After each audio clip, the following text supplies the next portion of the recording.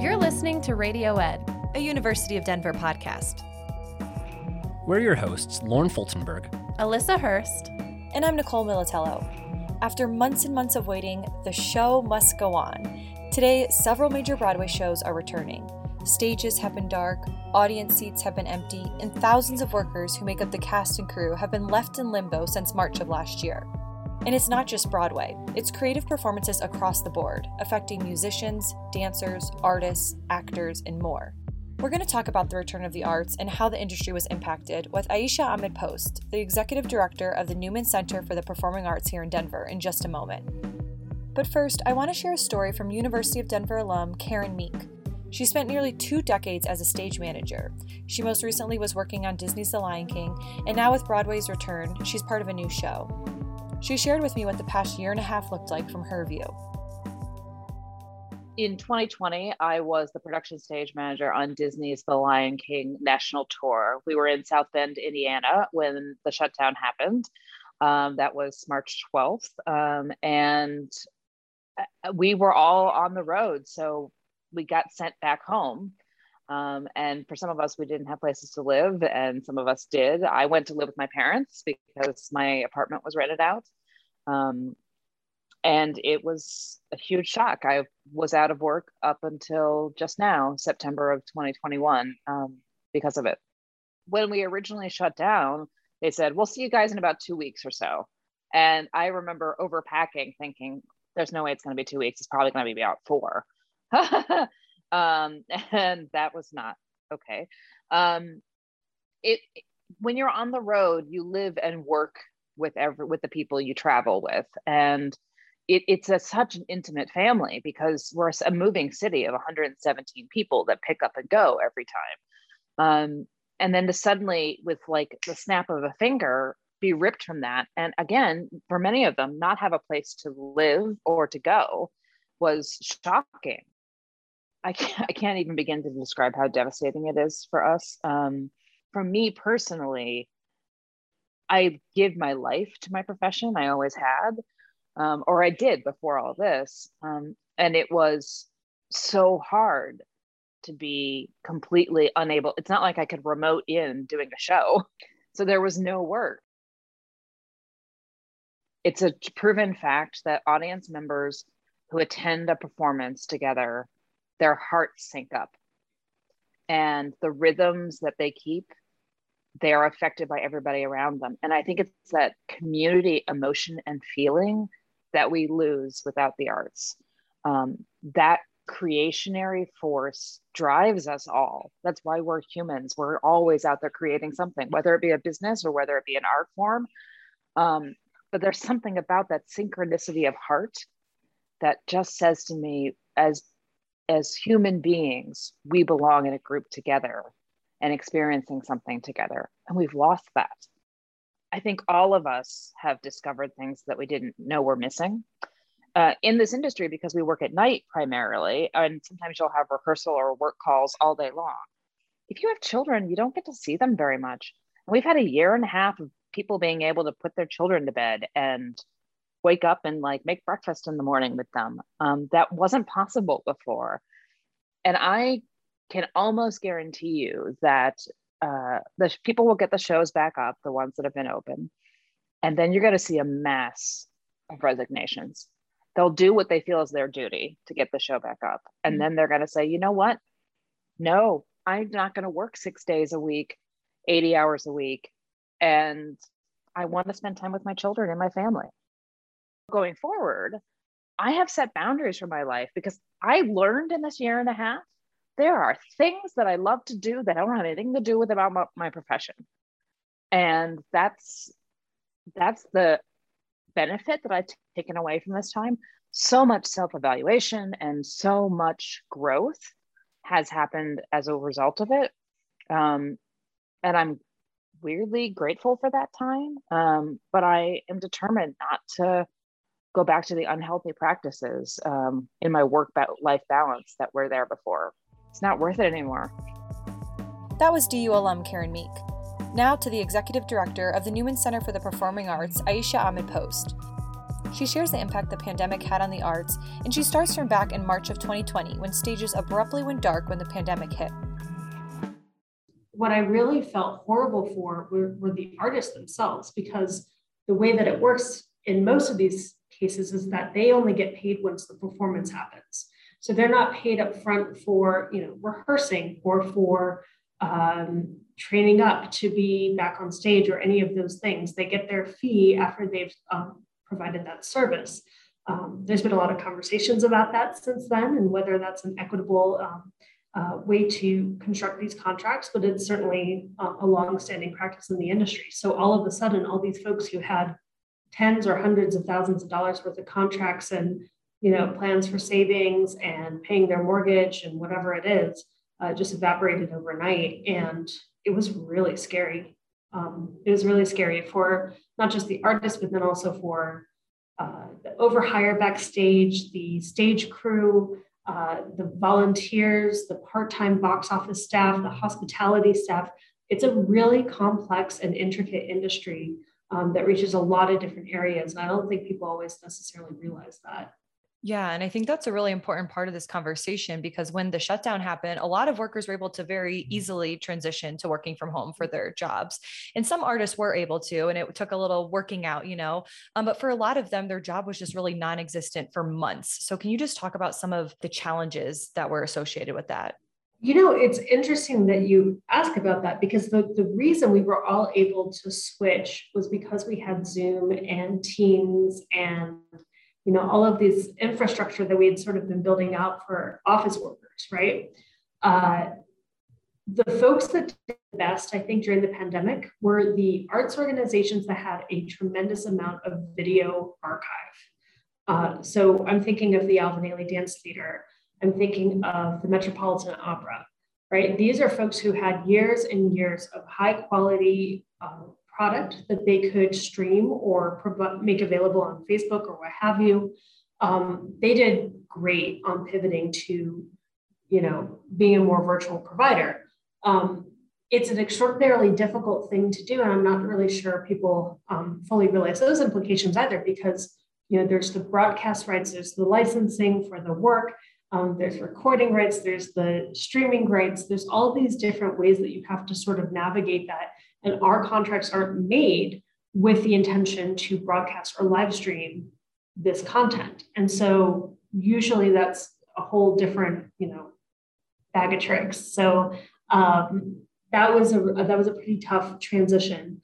I think a lot of artists also found that they just didn't know how to monetize that time, right? And there was a sort, again, you've seen tens of thousands of dollars of contracts evaporate, and you're sitting at home and you're just trying to think about how you're going to, frankly, make some money to eat, right? And so I think there was a lot of streaming of things on Facebook, and then that kind of petered out. But the good news is that it did allow for a lot of folks to make work with people that aren't necessarily in their vicinity, right? So, again, using all of these, collaboration platforms, people could record albums. They could, play bass on, somebody else's project. And we got really good at, building even more. I mean, that was already part of the process for the music industry, but even more so, I think individual and independent artists were moving towards that sort of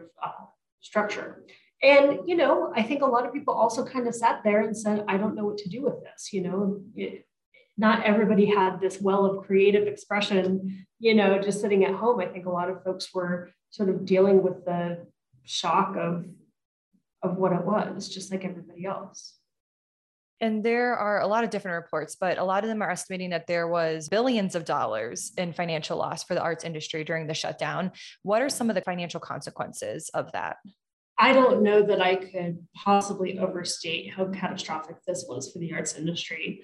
There's the ticket revenue, right? So there's that piece of it, concessions, parking, et cetera. But then there's also the donation side of things. There is the auxiliary, marketing or corporate sponsorships, foundation grants, all the rest of these things that go into the portfolio of revenue that you get from, I'm speaking specifically from a performing arts center standpoint, but also for, an arts organization, a nonprofit arts organization. Without doing those shows, it's extraordinarily difficult. Now we did, thanks to the National Independent Venues Association, which was created in the middle of the pandemic, which was kind of an amazing moment. They were able to lobby Congress for the Save Our Stages Act. We were able to get a $16 billion relief grant from Congress. Unfortunately, the rollout of that was not pristine. It took over 6 months for anybody to see any of those funds. And, when you haven't had any revenue for 9 months, 6 months more can be, life or death. So that was a little difficult for us.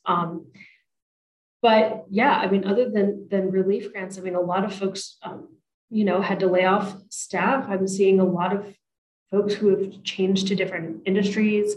Some of them dropped out of the workforce to take care of kiddos or elders or, whatever else. Some people realized that they just didn't want to work 80 hours a week, or that it was really nice to have their nights and weekends to themselves. So I think it was a fairly profound shift, certainly for arts workers, and thinking about what we want our work-life balance to look like. Yeah. And the financial loss is really just one part of this. What different creative elements do you think were lost over this time? We lost entire organizations. We lost entire dance companies folded, theaters folded, musical groups folded. So we have a huge loss in that part of our ecosystem. I think we lost, a little bit of, it's going to take a lot of work, let me put it that way, to get audiences back into the theater, to go make a habit out of going to arts events. Because they either feel reticent, even with the vaccines, and with all of the work everybody's done and putting new filtration systems in, what have you. I think we were doing really well, and then the Delta variant just changed everything. And you're seeing a lot of ticket buyer hesitancy because they just don't know what's going to happen in 3 months. So that's a pretty lasting effect. And I think we're also starting to sort of question, what is the most important in terms of what we do? Do we have to be running ourselves ragged, trying to put on all of these events all year? What does the market really need? And how do we make sure this is a sustainable field that doesn't take advantage of its arts workers? Because I think that was part of, there's always been this sort of perception oh, well, if you're going to, be in something as, quote unquote, frivolous as the arts, then you should also starve for the privilege, right? And it's no, this is a massive part of the American economy. We are a net exporter of arts and culture. Arts and culture are a net export for the United States compared to what we import. We are a bigger industry than agriculture. It's a massive, massive piece of how America is seen in the global economy. And we need to start treating arts workers like the work it is, and not expecting people to not make any money and also work 80 to 100 hours a week. Yeah, definitely. And I want to have more of that conversation a little bit later on too. On the flip side of that, do you think anything was gained during this time away during the shutdown? Yeah, I think it was really good for everybody to have a moment to just sort of sit. There was a lot of rhetoric at the beginning of the pandemic that said, oh, the arts are essential. And you know what? There came a point where, nope, we weren't.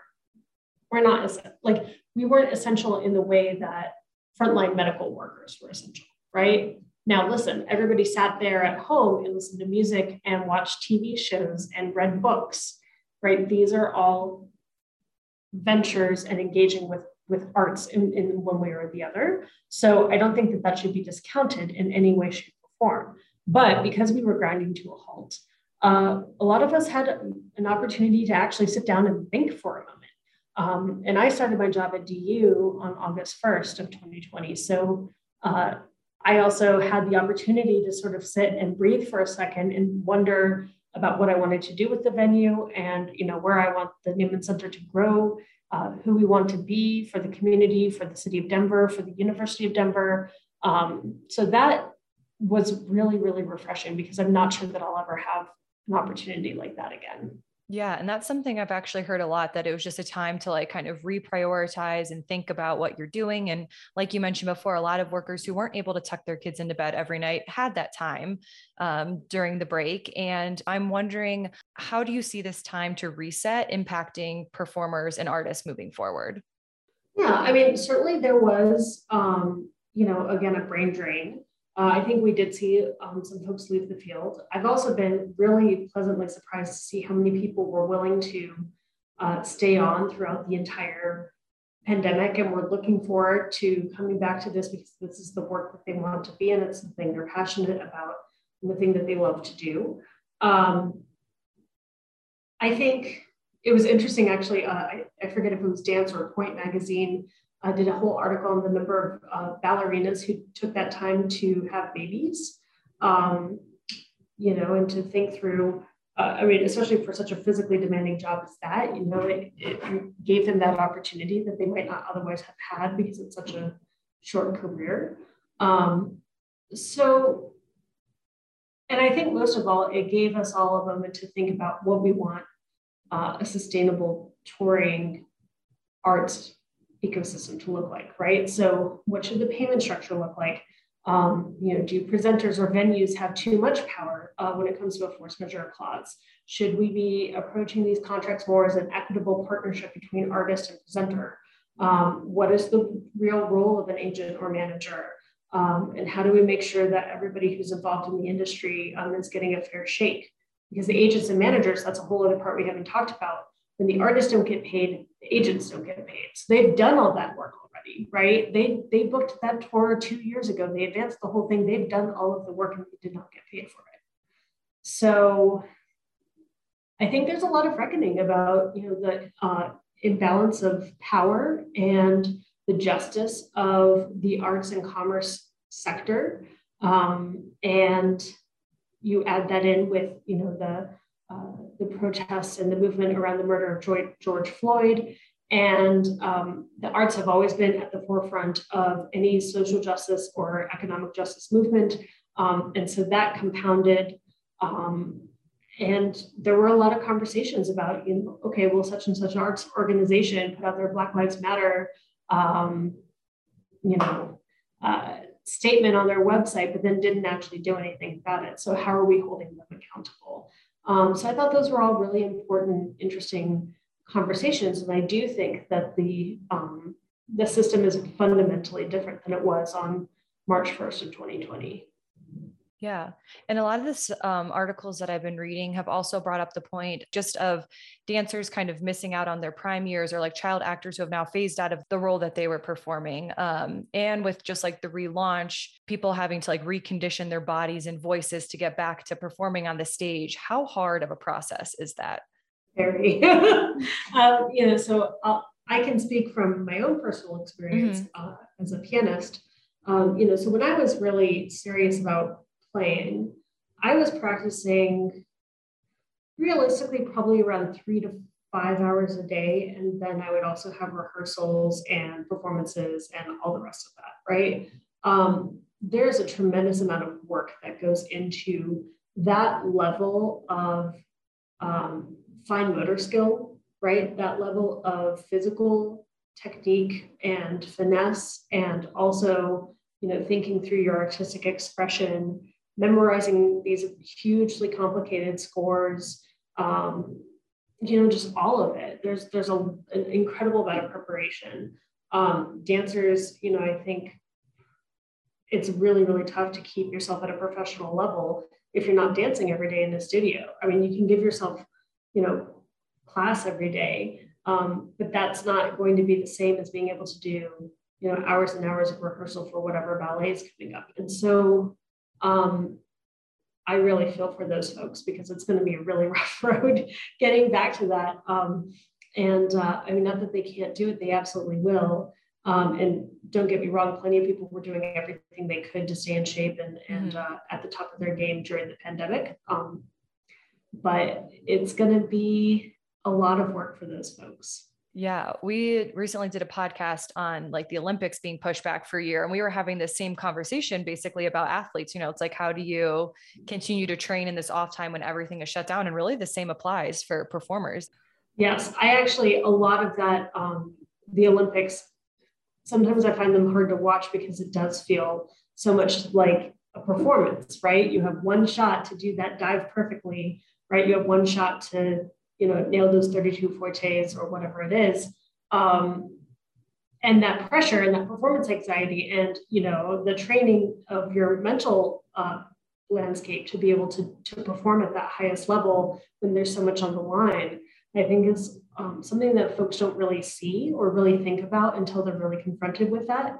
But a lot of times we're doing this on stages that just aren't as global as the Olympics, but are nonetheless just as competitive and fierce. And there's always the risk of injury, if you're not in your best shape.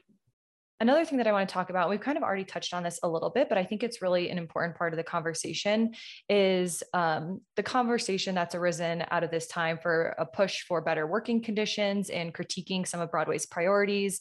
There have been some articles recently about some Broadway stars who have said they would not return because of this. And I'm just curious if you can talk a little bit more about that and what kind of conversations you're hearing. I'm not as familiar with the Broadway side of things, but I do think that there's a host of inequitable and difficult work environments, right? I mean, at least with the Broadway shows, they're doing 8 shows a week. A lot of times you're singing and dancing and acting and, you're exhausted at the end of the day, especially on those two show days, Wednesdays. And so I think that that's something that's really worth considering, right? And again, it's the question of, are folks being paid fairly? Are there, should we really be rethinking what we consider to be an equitable way of achieving what we want to do? And for a house like, the Met or, a Broadway house or even some of these bigger ones, how do you make sure that artists can perform at their best and that we're not burning them out? We talked a little bit about this, but dancers usually there is a limit to their career, right? They have to retire at a certain amount of time because it just takes a toll on your body. But when you think of opera singers, for instance, right, their voices don't mature until they're a little bit older, usually in their late 20s, early 30s. So then you have this whole period of time in your 20s where you might be sitting in a corps somewhere, or you might be just training or hiding out in grad school or whatever it is, until your voice matures enough for you to sing these really big, juicy roles. So when you've done all of that work and then you get into the environment and it's abusive, when it's sexist or exploitative because of the power differential, I think that is a moment where we all need to step back and look. And I think pretty much any artist could tell you all sorts of stories about the director or the person in charge taking advantage of this, the younger artists who are just hungry to make their career happen. And because of that power dynamic, they can sort of force these younger artists to just do whatever it takes to make the show happen. And I'm sorry, it's just not, that should not be part of it. People should not be sexually harassed at work just because they chose to go into the performing arts. They should not be subject to 80-hour work weeks. They should not be subject to, fat shaming or whatever else is happening out there. I mean, I think we're having a real reckoning about the way that we treat each other on stage in the rehearsal room. Another New York Times article that I was reading is just talking about how the return of the arts like Broadway and other concert halls is really vital to cities' comeback, especially places like New York City. And I just wanted to get your take. Why is it so important for the reestablishment of this culture to kind of lead the way for our return? Well, a city is only as dynamic as its art scene, right? And that can be a really broad, question about culinary arts and literary arts and theater, dance, music, film, whatever it is, right? But that is, without any of those pieces of the fabric of our society, we lose a really important part of our civic conversation, right? We lose our common humanity. And I think there's a lot that can be said about a city that values its arts, because it shows that they care about who they are and what they have to say compared to another city, elsewhere in the country or the world. Yeah. And I've seen a lot of like feel good videos going around on social media of like theaters full again, audience clapping, performers back on stage and traveling on the road. What does the return of the arts represent, and what does that mean for you? To me, it means resilience. It's a really overwhelming feeling to be able to say that we're going to be able to have shows again. I went to a show for the first time indoors a couple weeks ago, and I had sort of forgotten just like the visceral feeling of listening to live music with a bunch of other bodies in a space, and that is just as much a part of the performance as of the performer themselves. It's been a very, very long 18 months. And it will take us a long time to recover from this, but I think there's just so much, if anything, it's just solidified that I've, love to do this work, and I love to share these artists with the audiences, and how much I'm looking forward to inviting people back into the Newman Center, or, to see them go to the Denver Center for the Performing Arts or Red Rocks or whatever else, and that this is part of why we all choose to live in Denver. To read more about the financial impact of the arts, or to see the details for the upcoming season at the Newman Center for the Performing Arts, visit our show notes at du.edu/radioed. Alyssa Hurst is our executive producer, Tamara Chapman is our managing editor, and James Swearingen arranged our theme. I'm Nicole Militello, and this is Radio Ed.